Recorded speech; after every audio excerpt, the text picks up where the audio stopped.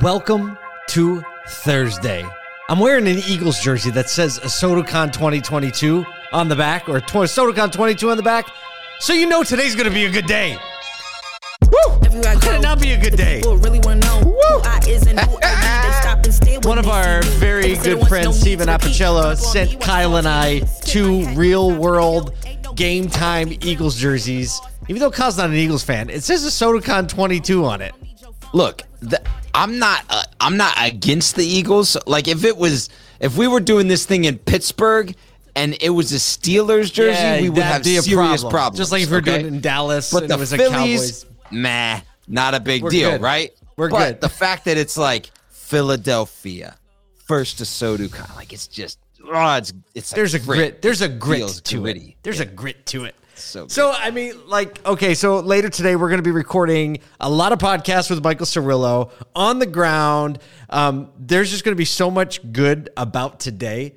We just want to share a few news stories to get the good flowing for everybody, but also just to share the enthusiasm. By the way, a lot of people are starting to pick up tickets for the SotoCon Monday night party, and it's going to be insane. Like, I think one dealership, like, they got like 50 tickets. Yeah, they're like, we're bringing everybody. Is going to be nuts, y'all. Yeah, yes. They like literally Philly is showing up to that night, and it's gonna be incredible. I cannot wait. So there's still dealer tickets left for the event in general. Everything is starting to ramp up really, really quickly. So if you haven't gotten your tickets yet, great time to get them. Great time to book your flights. Great time to book the hotels. Do we have hotels in the main rooms in the main hotel block left? Yesterday afternoon, there were 19 left out of 196. So if you're like, I'll get my tickets, not a problem. There's only 19 hotel tickets left at the main spot. In the main spot. But there's another spot that's like just a few minutes away. But I mean, like, look, if there's spots in the main spot left, get them. Go to SotoCon.com, get your tickets, and we want to jam with you there. And so much more of the industry who's going to show up, from the lot porters to the techs to everybody else. We're going to do that. Also, Auto Collabs episode streaming at noon every single day on LinkedIn, YouTube, Facebook. We've been having an amazing time recording these Auto Collabs podcasts, and just some of the most insightful conversations with you are not kidding. The people that I've thought I knew, that all of a sudden they dropped this. I'm like, what? Right? You get into the interview and you're like, and I thought I knew you. Yeah. I mean, I guess that's the bit. I like those interviews the most. So maybe it makes sense that we're trying to conduct those interviews where, you know, a lot of people ask the same people the same 5 questions every time, right? So you kind of know what their script is going to be. So our goal with Auto Collabs is to get people off script, because that's where the good stuff is. Speaking of off script. Stop. Segue. Time.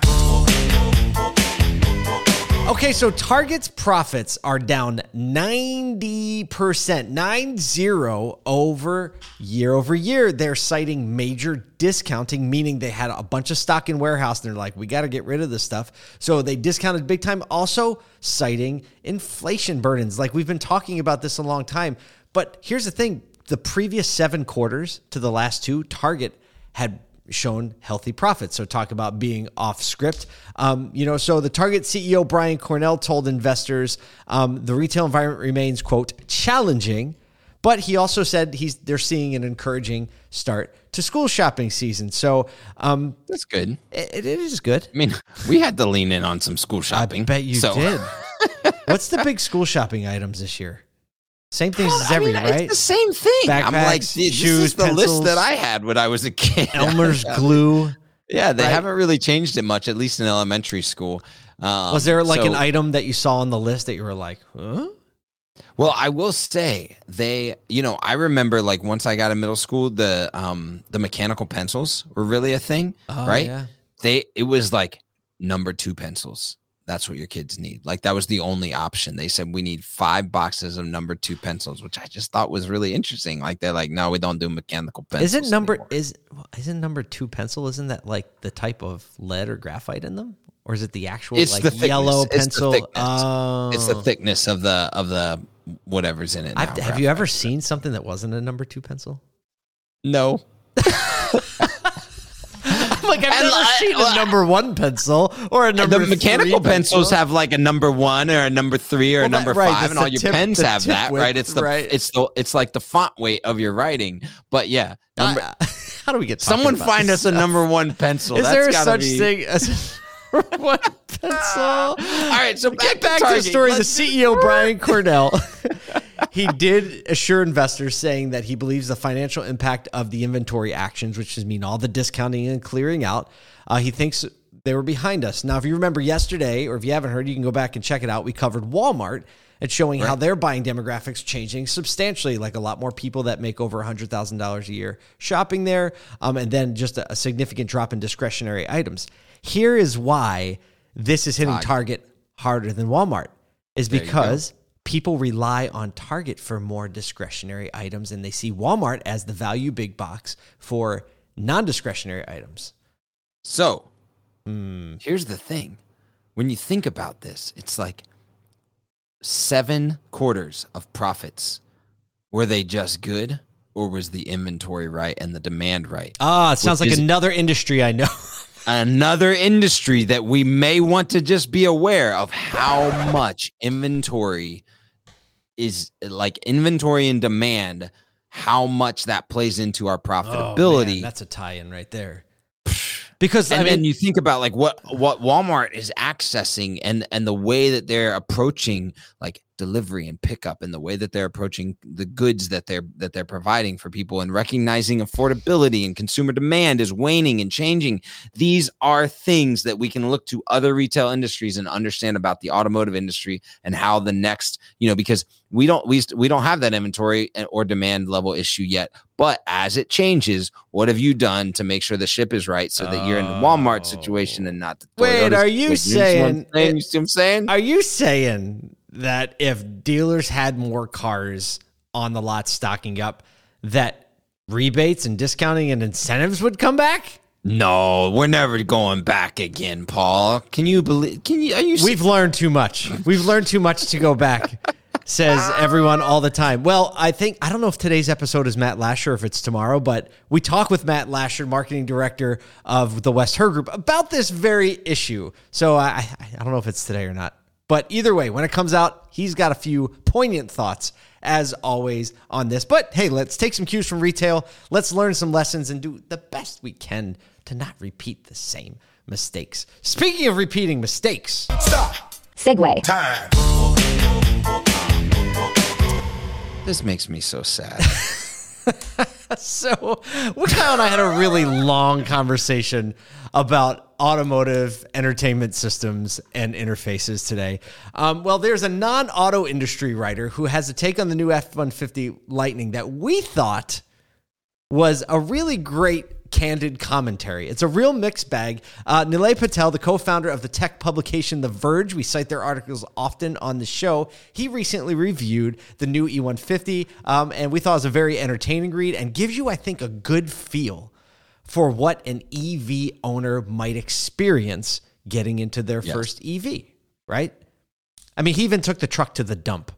He took a test. Yeah, he did EV. all the things, right? He made like, it wasn't like the typical like, oh, I went around the four right turns and back to the dealership type thing. Like, he put it through its paces to really understand both the usability, the functionality of the vehicle, as well as the technology, and his insights are really strong. He gave some highlights, the things like the comfort, the speed, the handling, even the self-driving, the storage in the front of the vehicle. All were things where he's like, this is really good. These are things that we can look up to. Hold before you get into the other ones. He said something that isn't in the show notes, but so he's also got a Ford Raptor. So he's a Ford truck owner to begin with. And he said something that made a ton of sense. He goes, well, because the batteries are low center of gravity, with nothing in the bed, he doesn't get that bounce around that you get in a pickup truck with no weight in the back. So I was like, oh man, imagine what that is like, driving a very stable, non-bouncy pickup truck with no payload. I was like, sounds like more like a car like ride. Sounds awesome. Yeah. Okay, I'm in. But it wasn't all rosy. Go ahead, Kyle. Tell him. Well, and what's really sad is that it sounds like Ford has done a good job at maintaining like driving dynamics and even making them better. Which, if you think about an OEM, that's probably what they're going to be able to focus on more. Mm-hmm. His low lights were on the technology side, Like which has real been bad. a concern for me all the way through. And primarily looking at not just charging station range type stuff, this All the particular normal EV stuff that yeah. we're all worried about. But he clearly stated that the interface and the operating system of the technology on the onboard technology was slow, confusing to work around. The user experience was not good. This is his quote. The result is that the software experience of the Lightning often feels trapped in the past with no clear path to the future because Ford's real software efforts lie elsewhere. The instrument cluster features the same cryptic icons, fundamental menu layout Ford has used in its cars forever. That huge portrait infotainment which looks system, awesome, by the way. That's the one that's actually got does. a jog dial mounted on the it screen. looks so cool. Like it's cool. massive, it's huge, and all that type of stuff.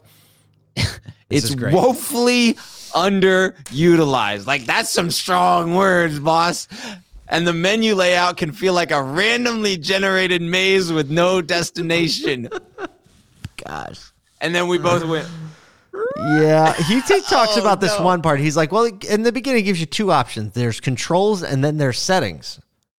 And then if you click on controls, there are also options in the controls tab that also say settings. That seem like settings. Settings for the controls that aren't the settings, right? So understood, but I mean, there's a bright side to this. And it's that Ford is working with Google to develop an Android operating system that we would all expect moves a lot more quickly. I mean, look, most infotainment thank systems. goodness. Yes, and thank goodness that Apple CarPlay and Android Auto exist, and they do the heavy lifting. Yeah. Of the infotainment, right? But not like it's climate and settings. Yeah. I know. Man. It's like, so look, I think the takeaway from this is that you can use this knowledge and what you just heard to start to empathize and pre-empathize with what consumers may be experiencing, not only in the EV experience in the transition, learn a few more benefits that you can actually talk about, especially to truck buyers, if you can get one to sell them, but also just kind of understand and get good at, explaining how to make the best use of what there is that's there. I mean,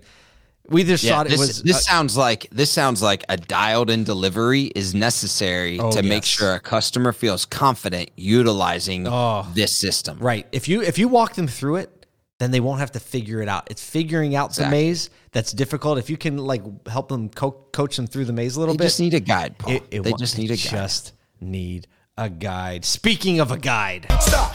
Segue. Time.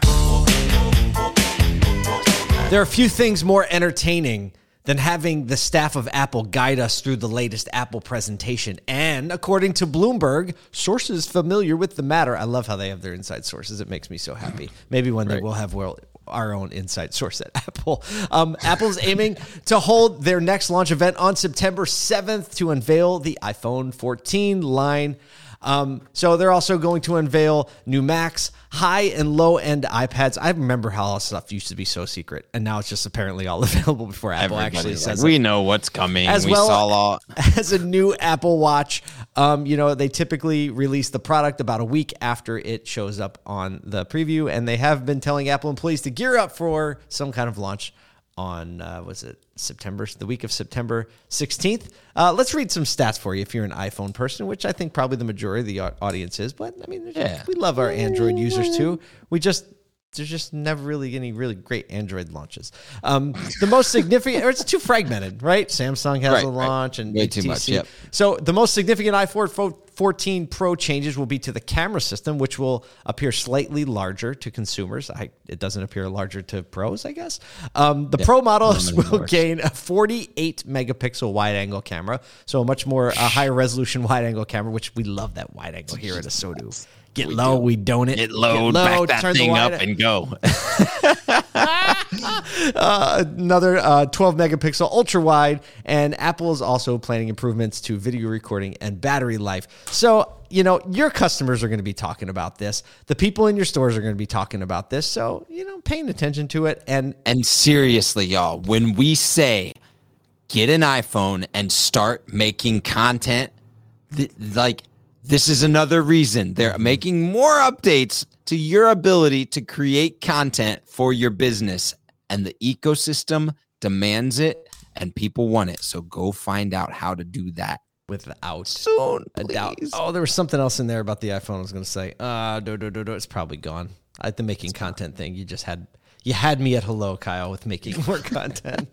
Oh, okay. Oh, man, it's right on the... Well, here, I'll tell you Tell me this. what I was thinking. I literally That happens anyway. we'll launch this episode in just a minute, but I literally just got off an interview for Auto Collabs with a gentleman named Jeff Revilla. You can look him up. He runs marketing. Revilla. You're going to want to listen to the episode, but literally, this guy, it's unbelievable. They monetize their YouTube on content. A dealer monetizes their YouTube because they make good content. That's like the tip of the iceberg for all of the really cool stuff that they're doing in and amongst their community and driving traffic to themselves. So like when we say the reason why we look at an iPhone and its ability to create content is because these are the types of things that you can be doing for your dealership and dealership group that will literally change the game. Well, there you have it. That's only a Thursday. You got a lot of work to do. We got a lot of work to do. We got a lot of Philly to take over, right? We got to make sure things are right with the venue and the tech and all that. You have to make sure that your customers are right, your team is right. So go out there, get Thursday. We're still rounding out a good week here.